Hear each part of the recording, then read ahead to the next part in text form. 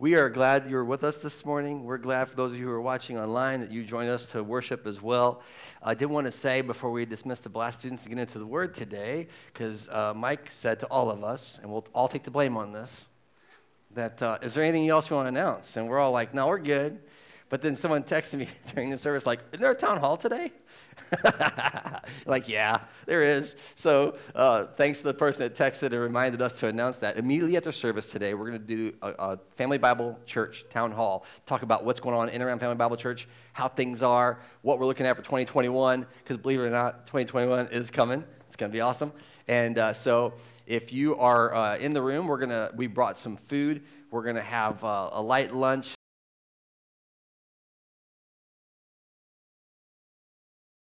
And of mighty men, of horses, and of riders, and of all the people, free and slave, small and great.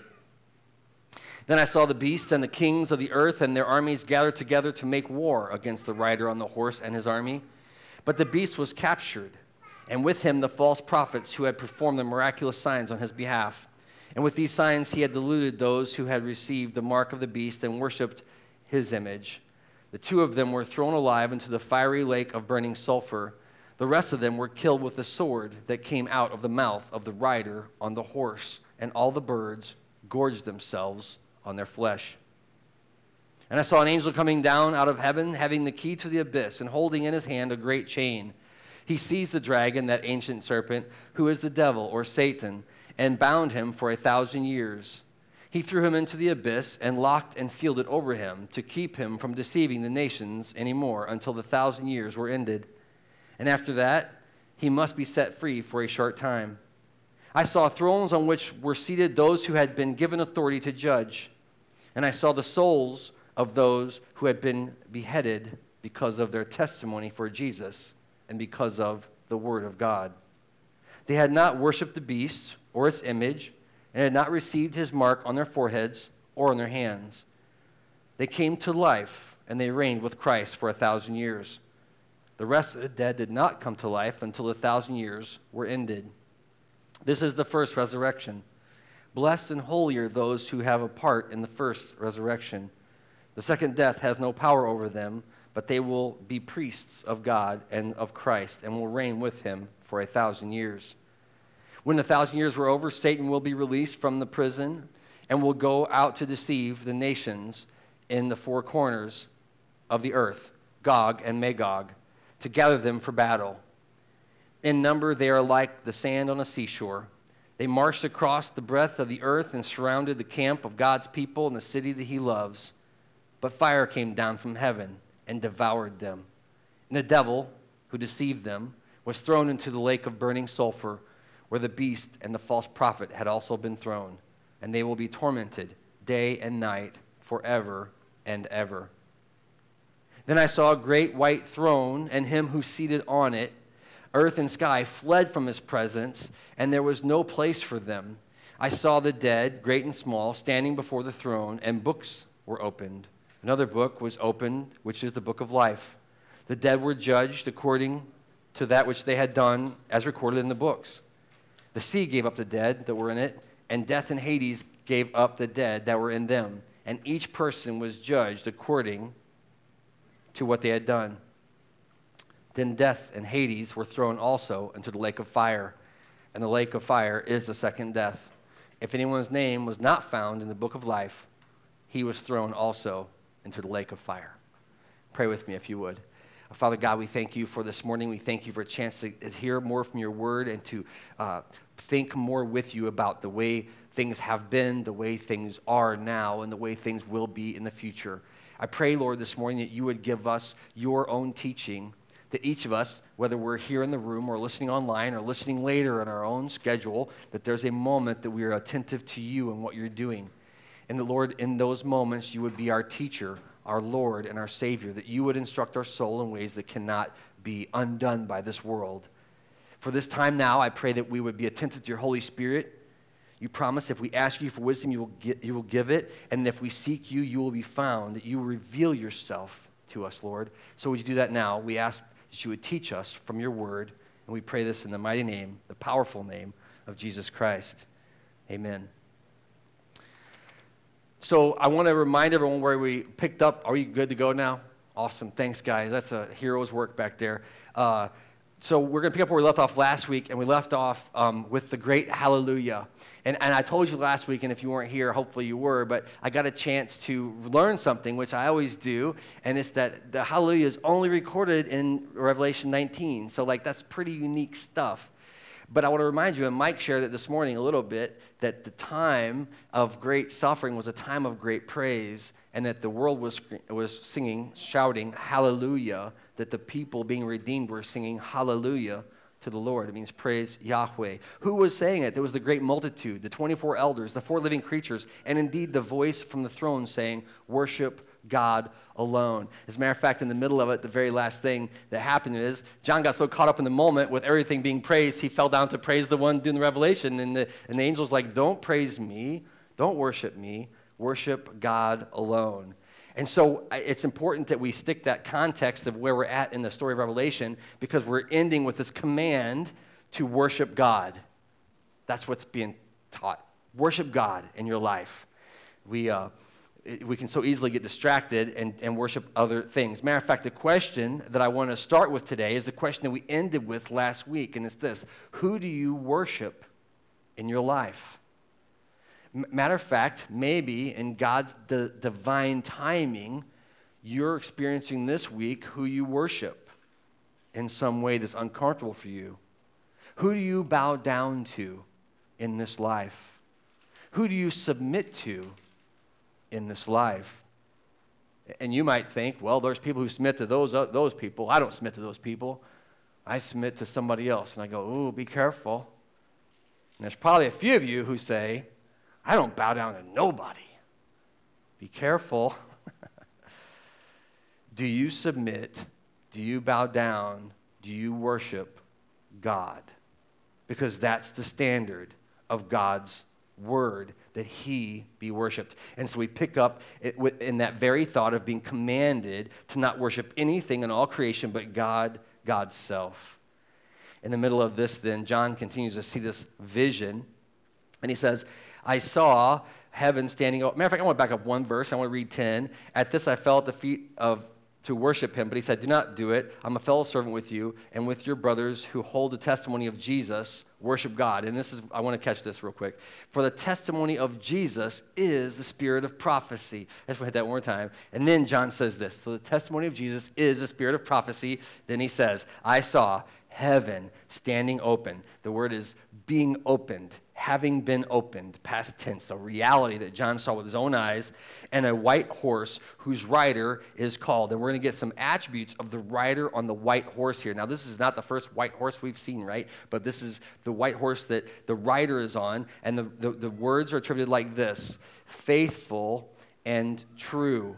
Faithful and true. We sang that song this morning. It says, you are faithful. So many times we think it's our job to be faithful. And what we have to recognize is, first of all, that God is faithful. He's faithful to his people. The word is pistis in the Greek, and it's an all-encompassing knowledge or convincing of what is about to happen. And then the second word is equally important: faithful and true. So it's not faithful in false things, but faithful in the truth, the absolute truth. And that word truth there means that he reveals himself to us in this life.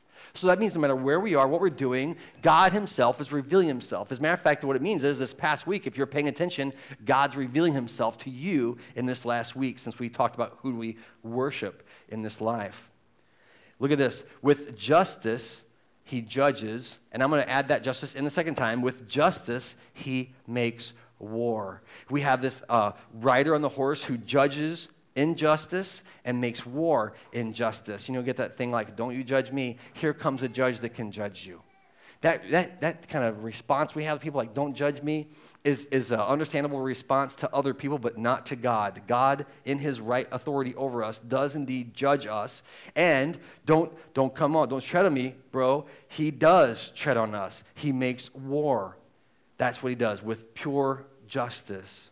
Look at what verse 12 says. His eyes are like a blazing fire. It's pyre.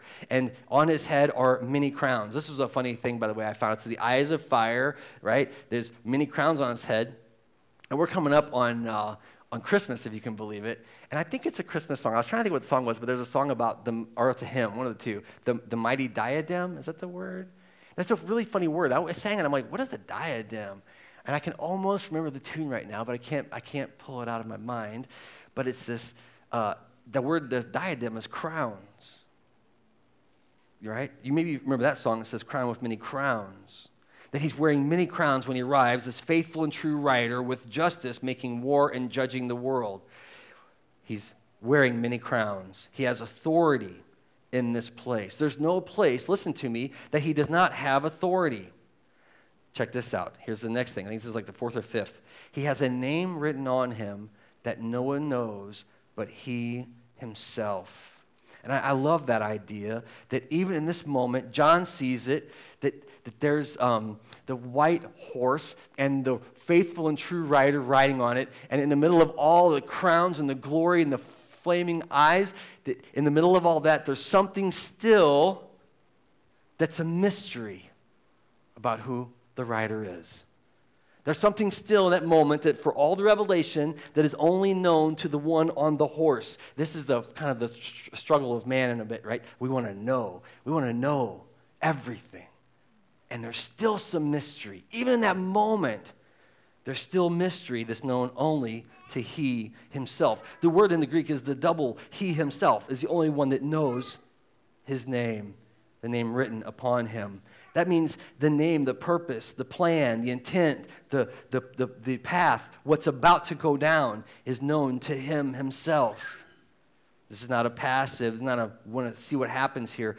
He's knowing all things, including his own role. He's dressed in a robe dipped in blood, and here it is. And we're going to come back to that dipped in blood thing in a minute. And his name is the Word of God. That's his name, the Word of God. So he's a mystery, known only to himself. He's got many crowns. He's faithful and true. He's waging war and judging with justice, and his name is the Word of God. Okay, last week I said how we tied hallelujah back into the Psalms. I want to read for you this morning because if you go, his name, who's this rider on the horse? And this is all going to tie together here in the book of Revelation, which should be no surprise, but it's just exciting to me when we see it happen because this is John on Patmos, right? Getting the revelation of God in the middle of persecution, great persecution. And he's written letters to the 7 churches in Asia Minor saying, be steadfast, be faithful, God is in charge. Listen to John, the gospel. In the beginning was the Word, and the Word was with God, and the Word was God. He was with God in the beginning. Through him all things were made, and without him nothing that's been made was made. In him is life, and that life is the very light of mankind. The light shines in the darkness, but the darkness has not understood it. There came a man who was sent from God. His name was John. He was a witness to testify concerning that light, so that through him all men might believe. He himself was not the light. He came only as a witness to the light. The true light that gives light to every man and woman was coming into the world. He was in the world, and though the world was made through him, the world did not recognize him. He came to that which was his own, but his own did not receive him or rejected him. Listen to the word. Yet to all who received him, to those who believed in his name, he gave the right to become children of God. Children not born of natural descent, nor a human decision, nor a husband's will, but children born of God. And the Word became flesh and made his dwelling among us. And we have seen his glory, the glory of the one and only, who came from the Father, full of grace and truth. The Word of God. And so we have this kind of revelation of Jesus coming into the world, and now we have this revelation of Jesus coming into the world, right, as the very Word of God. And so you have to make those connections and go, oh, yeah, that's right. That's this Jesus. But he looks different here, right, the way he comes on a white horse. Let's go on. The armies of heaven then were following behind him. Now listen to this. And they were riding on white horses, dressed in fine linen, white and clean. I'm going to read one more verse and we'll talk about this. And out of his mouth comes a sharp sword which will strike down the nations. So now you get a really weird image. And I've drawn this image before trying to understand it. Like I didn't put it on the screen today, but I drew a picture trying to understand this, and the fiery eyes and the sword come out of the mouth and I can't draw horses, by the way, or dogs. I can't draw anything like that, right? I could draw stick people, that's about it. But I drew this image, and the more I drew it, I was like, wow, that's a lot to deal with. Like even in my first grader penmanship, it's a lot to deal with. What does this look like? But he himself is being revealed for the truth of who he is. But I want to say something, that the armies of heaven are following behind him. And you go, yeah, here comes the big fight, right? But they're also riding white horses, but they're dressed in fine linen, white and clean. Now, I want to make a distinction here between the clothing of Jesus and the clothing of those riding behind him. They're all on white horses, that's true, right? But it says, interestingly, his robe is dipped in blood. And you might think with me, well, that's right, because it's the covering of Christ, and it's his people are covered in the blood of the Lamb, and that's how we're sanctified and purified. But the word dipped is different here. It gives us the image of just the bottoms of his robe, right? He's dressed in glory. He's wearing a robe. And you remember it says, the robe is we've read it already, but the robe has written on it, King of Kings and Lord of Lords. And so we have this robe written. Let's just read a few more verses and then we'll talk about it. He will rule them with an iron scepter. He treads the winepress of the fury of the wrath of God Almighty. And on his robe and on his thigh, he has this name written, King of Kings and Lord of Lords. And so he has this robe on, and on the robe is written, King of Kings and Lord of Lords, but it's dipped in blood. And you say, well, why? Why is it dipped in blood? It's right there. And the second part of verse 15, because he treads the winepress of the fury of the wrath of God Almighty. And I told you in Revelation, the God Almighty there is not the same thing as the Lord of hosts in the Old Testament. The God Almighty is the ruler of the universe, right? So why I want to make a big deal about this? Because when Jesus comes, he's coming to bring righteousness to this place, and he is the only one who is going to tread the winepresses of the wrath of God. It's actually a prophecy, I think, from Ezekiel fulfilled here, where it says that he will be the only one treading the winepress. And you know what happens when you're treading the winepress? Things splash up on you. Why make a big deal about this? Because what does it say about the saints following him? What does it say about the army of heaven following him? What are they dressed in? Are they trotting on the winepress? They splashed up? No. It is Jesus Christ alone that brings the vengeance of God. It's Jesus Christ alone that brings the righteousness of God. And we have to get that through our head because I'm going to go do a righteous. No, you're not.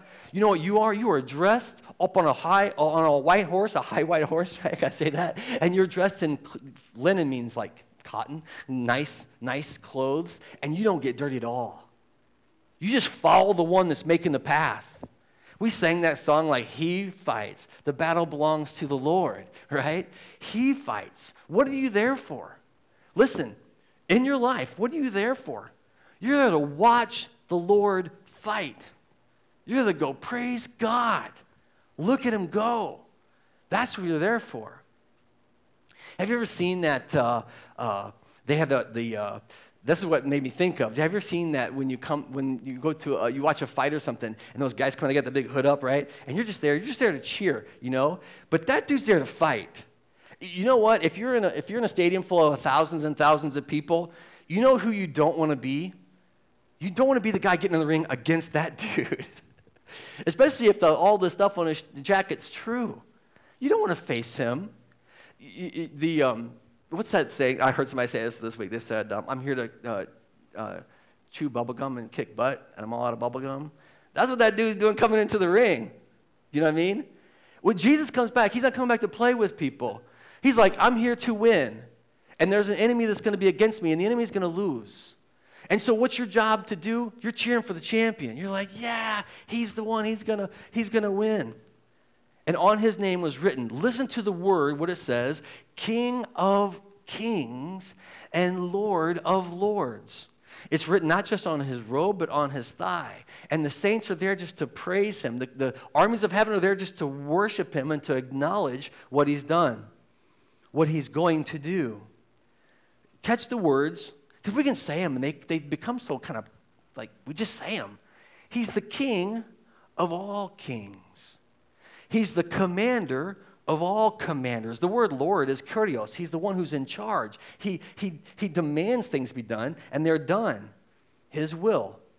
King of kings and Lord of lords. And he is the one that treads on the winepress of the fury of the wrath of God Almighty. Now I want to say one other thing. What is this sword coming out of his mouth? Because it says the sword will strike down the nations.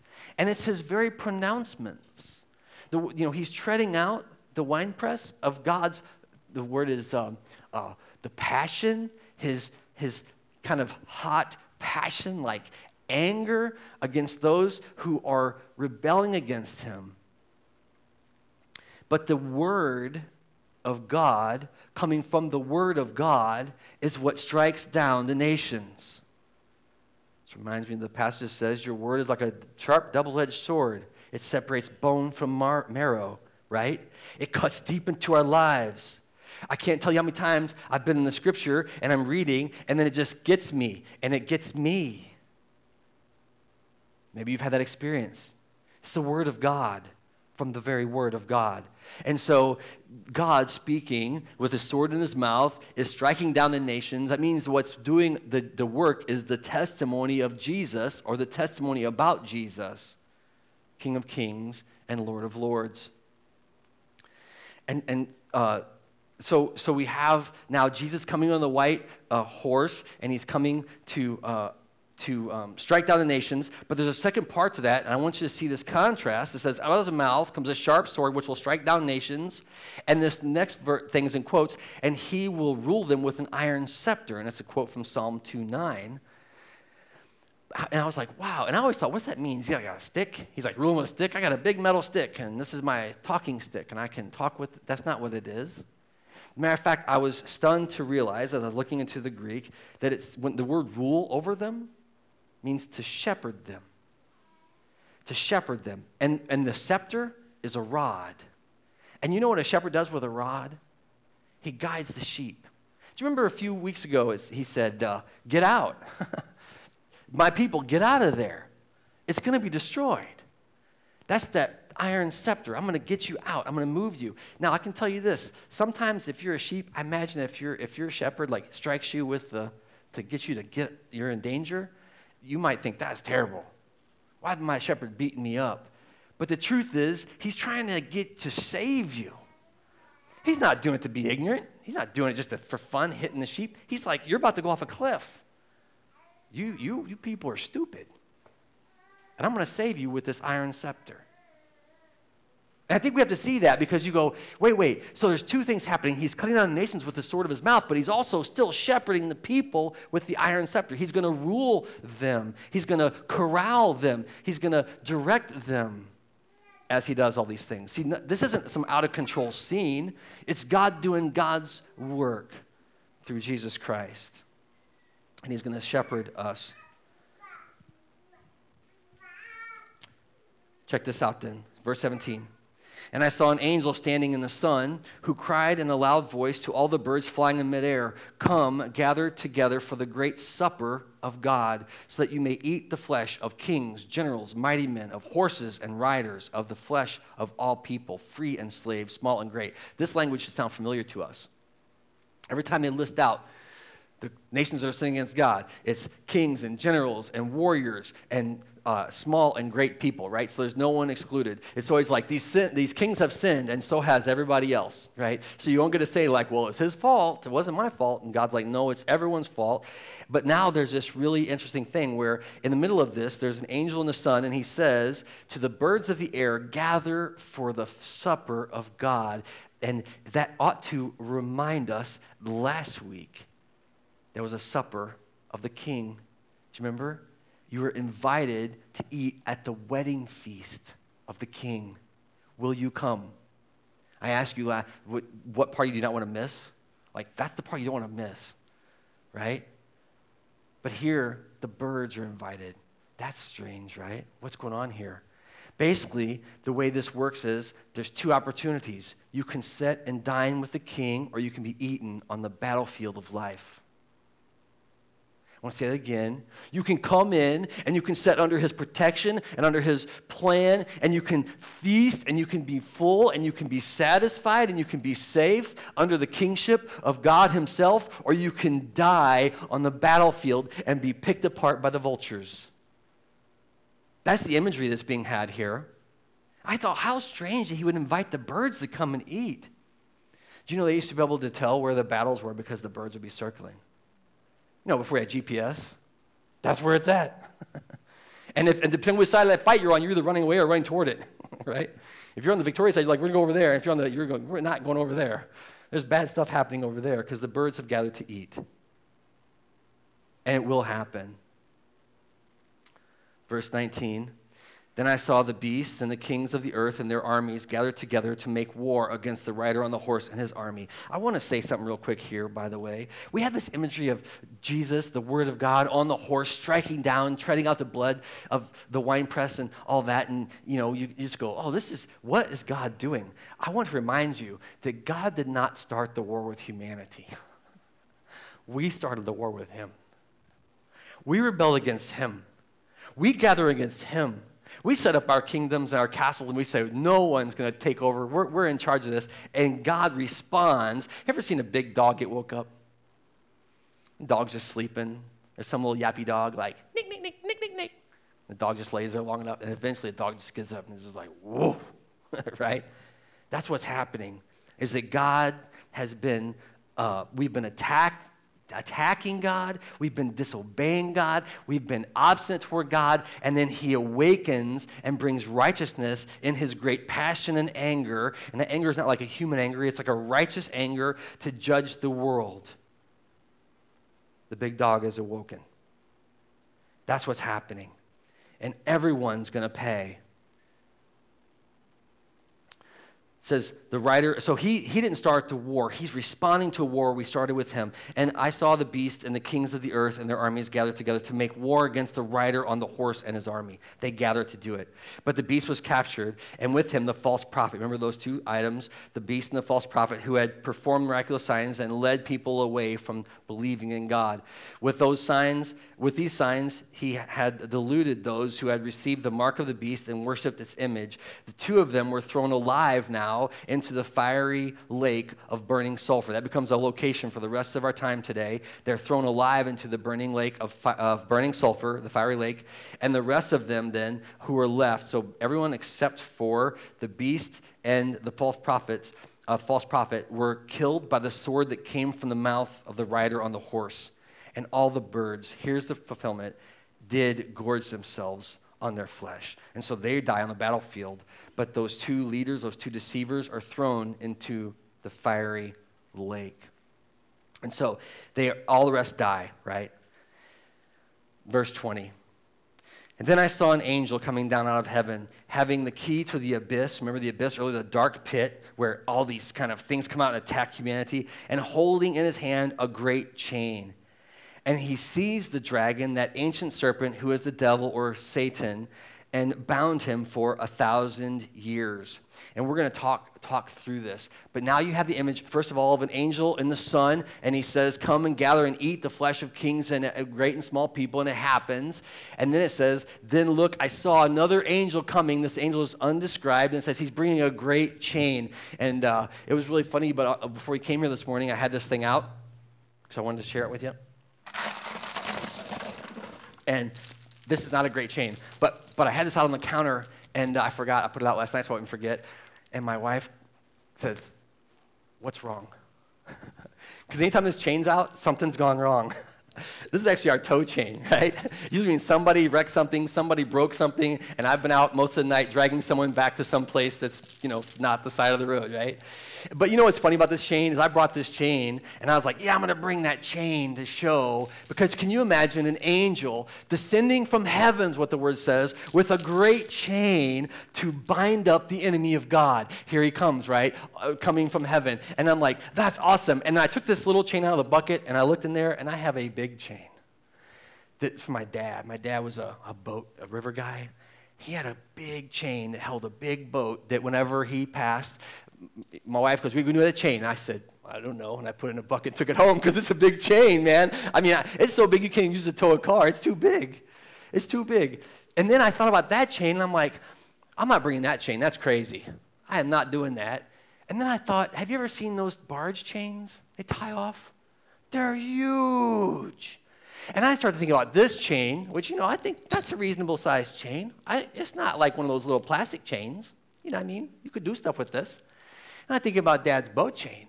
And I think about those big barge chains. And then I think about the image of an angel coming out of heaven with a chain so huge that he can bind up that great serpent, the ancient serpent, to be bound and thrown into the abyss.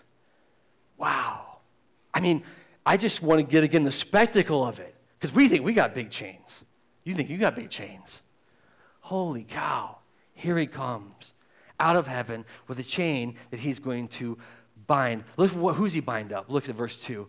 He laid hold of the dragon, the angel that came down. The dragon is that ancient serpent. Whenever I was a kid, one of my favorite things was Spider-Man, and there was Draco. Draco the dragon. I had those records back in my day you'd play. And it always freaked me out to listen to that part of it. Draco. I'm like, oh my gosh, Draco. That's what the word is here in the Greek. It's the dragon. I want to remind you who the dragon is being bound up by the angel. Do you remember the dragon in the story of Revelation? He was waiting to receive the child from the mother. Do you remember that? So that he could consume him the moment he was born. So that nothing that was predicted or prophesied by him would come to pass. And you remember that it did not happen as soon, it says in Revelation, as soon as the child was born, he was assumed into heaven. Like there wasn't enough time for the enemy to get his plan. And now here's the same enemy being bound up. Who is this great dragon? It's the ancient serpent. Do you remember in the Garden of Eden?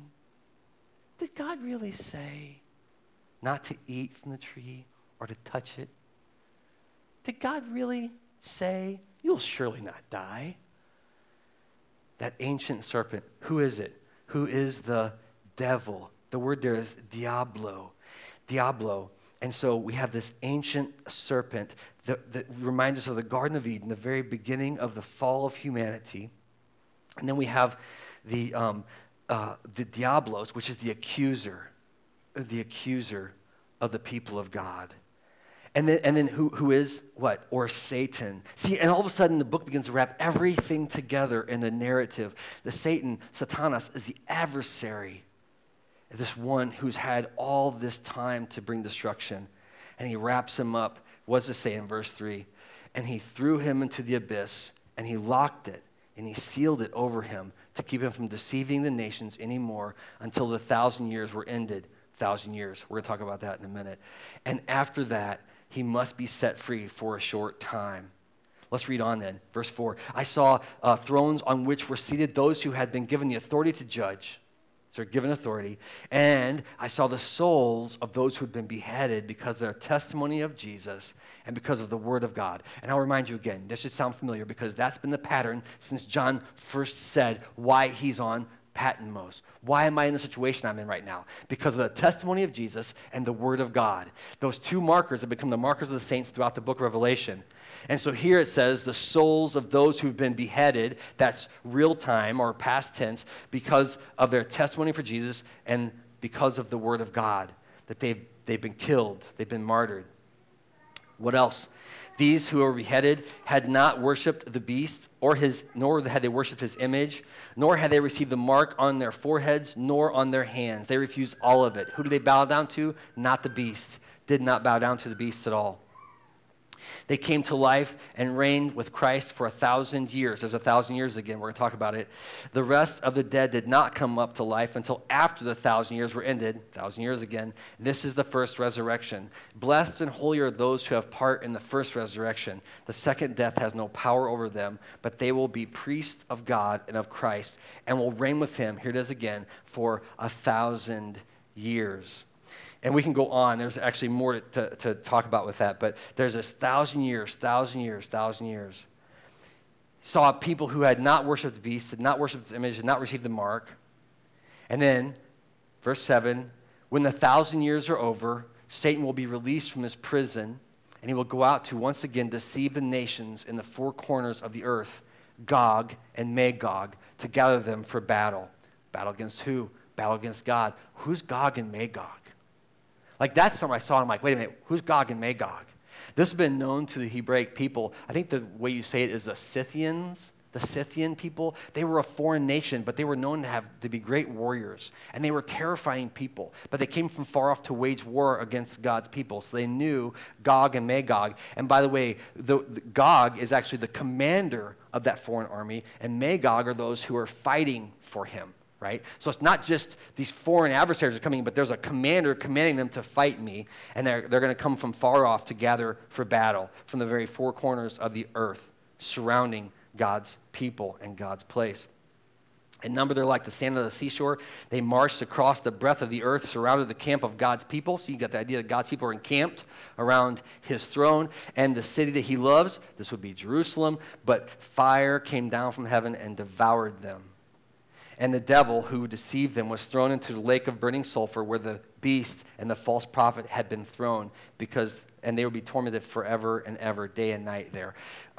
So now you have the beast, the false prophet, and the dragon all thrown at the end of the 1,000 years into the fiery furnace, or the fiery lake, I should say. Okay, I just want to go through that real quickly so we see all the kind of dramas happening, the people gathering. Now, this is the funny thing about Revelation. If there's anything people have talked about ad nauseum, it's this particular passage of Scripture. These few verses, I heard someone say there's more ink spilled in these few verses than all of Revelation combined, which is kind of funny because then we forget everything else that's happened in Revelation, which is worth knowing, yeah? So what is going on with this 1,000 years? We call it the millennial reign. I put on the sheet, and I didn't pull it up earlier, but the three fill-in-the-blanks are Word of God, 1,000 years, and the Book of Life, right? That's what today's about. So we've covered the Word of God, but 1,000 years, I almost put 1,000 years, but it's not actually 1,000 years. It's 1,000 years. The word means millennia. Actually, for you math people out there, it means 10 times 10 times 10. Okay, what's it matter, Bill? It's 1,000, right? Yeah, if you can do math, it's 1,000. Wait. It means 10 to the third power. Okay. Let me lay out some things, and then let's talk about the math first, and I'll talk about the three views of the millennium. The idea is that if you rate on a scale of what? Hey, yeah. How's your pain today on a scale of 1 to 10? How would you rate that movie on a scale of? Well, that's an old cultural thing for us, right? And the idea is that 10 is perfection. But it's not 10, it's 10 times 10 times 10. It's a cube, it's in 3 dimensions, right? Or in 3 persons. I'm just saying there's lots of interesting imagery here once you realize that it's the millennial, the word literally means 10 times 10 times 10, or perfection 3 times. That at the end of the perfection 3 times, at that point then, that Satan's going to be released for a short period of time and then condemned to the fiery lake. Okay, so that was interesting to me, that it's this kind of 3D imagery, the Trinity. There's lots of things in there. The perfection of the Trinity. So forever now, since this was written, scholars have been saying, well, has this happened? Is this happening? Or is this going to happen? And there's 3 positions that I did want to break out really quickly for you, and it's called premillennialism, amillennialism, or postmillennialism. And I don't care if you know those terms or not. Someone said they have to know. You don't have to know those terms. It just means the question is this time, whenever Satan's been bound for 1,000 years, or for 10 times 10 times 10, is this a time that has happened already, that is happening now, or that will happen in the future? Why would that matter? And I'm going to ask those in reverse order. If it's to happen in the future, it means there's been no peace on earth. There's been no hope for mankind, that Satan's been having his way with all of us this entire time. And we're waiting for the time that comes in the future whenever this 1,000 years of peace will happen. This 1,000 years of binding of Satan will happen. So the premillennials say, none of this has happened yet. We've never seen it. And then the amillennials say, it's happening, or it's not going to happen. It's a perfect number idea, but it's a state of things, right? This time that where Satan is restricted, bound, not set free, is happening now. And then there's postmillennial who say, no, this happened way back before, But now we're in this time, now we're in this time of God's judgment over Satan, and it comes to the church. I'm trying to explain this well, but it's been written so much about. And so those are the three basic understandings. But the truth is that we don't know. I mean, we have to discern some things that are happening in this life. And you would say, so I had some questions, because I was thinking, well, how do you know if the 1,000 years is happening in the future, if the 1,000 years is happening in the past, or it's happening in this kind of current moment? And so I had some questions I was trying to use to discern from experience. Here's the question. Is Satan deceiving nations? Because that's what the word says. He'll be released to deceive nations. Before he was bound up with chains, he deceived nations. There'll become a time when he's not able to deceive the nations. So is Satan deceiving nations now? Has there ever been a time that he's not been deceiving the nations? Can you imagine that? Or is Satan totally unrestrained right now? Is he running amok right now without any restrictions from God? You see, the problem is that no matter how bad things get in this life, it could be worse. And I can tell you that that's true, because every time you think it can be worse, it's a little worse. You go, oh, that was pretty good. How do we have a measure of how much God is restraining his enemy from destroying his people? I'm not sure we have a good grasp of that when it's happening. The restriction, the restraint. And then the last one, I think, is probably the most problematic in some ways, because it says, what if Satan's already been condemned and we're just not doing it good? And that sounds very much like that kind of, we are going to change the world, I think. I don't see, good people have been working, and it does not seem like the battle is over, like the condemnation's happened. So there's three things, but the funny thing is I didn't want to get stuck in that, because I want to talk about this overarching image of God winning the Word of God, this reign, this time. So we're going to end with this. After 1,000 years were over, and the great serpent, or the dragon, was thrown into the fiery sulfur where he's being tormented forever, then I saw, and we're going to end here, a great white throne and one who was seated on it. I want to remind you of some things from Revelation already. We've seen Jesus coming on the clouds. Remember that?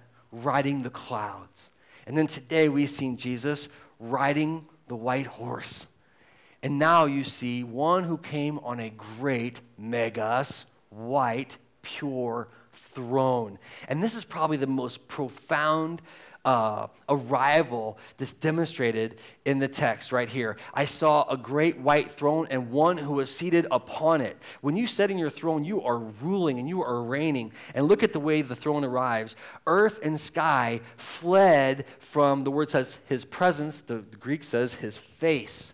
That as the throne arrives, his setting ruling throne, that the very heavens and the earth flee from it. They run away from the face of God. There was no place left for them. For what? Heavens and the earth. They're gone. They're wiped out. And I saw the dead, great and small, there it is again, standing before the throne, and books were opened. And then another book was opened, which is the book of life. The dead were judged according to what they had done, as recorded in the books. And the sea gave up her dead.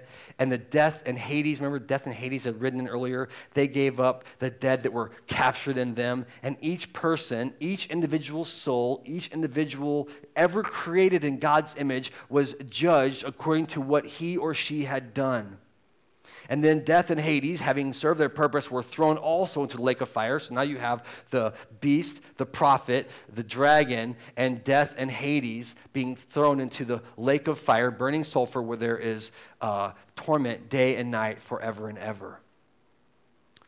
And the lake of fire is the second death. And then the last thing it says is, if anyone's name is not found written in the book of life, he was thrown into the lake of fire as well for suffering. For eternity. And I go, wow, okay, so you have this binding, and then you have this 1,000-year reign but then there's this condemnation. And I couldn't help but notice that there were these two things that happened. Then the throne comes, and everything's driven out, and all the dead are raised, and they're judged. And if you read it, it says they're judged based on the books. And it's not a book, it's the books. And so you have all these books that people have spent, they're written down their stories, right?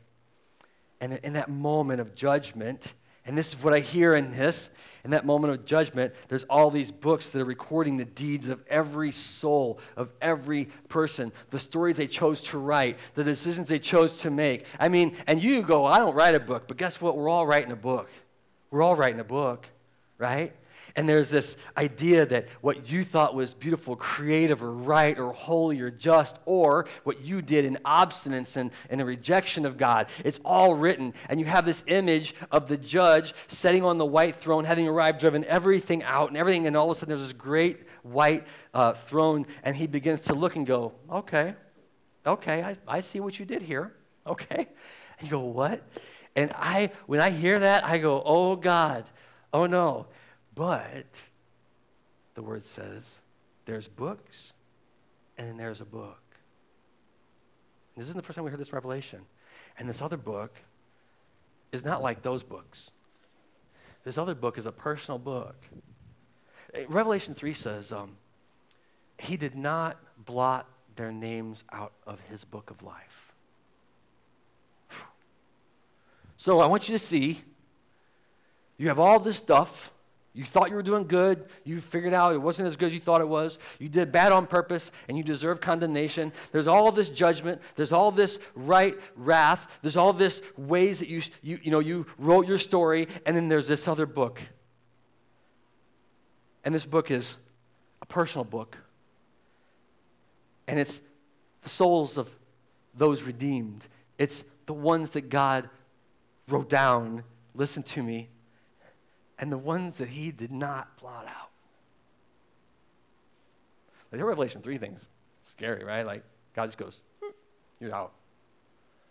We're over here like, I'm doing good. No. Let me tell you, no matter how, and this is where I want to get this right, because the word says you will be judged for the works, but you will be judged for the works you did, or you'll be judged because you're in the book of life. You reject this, you stand on this. What does the word say? And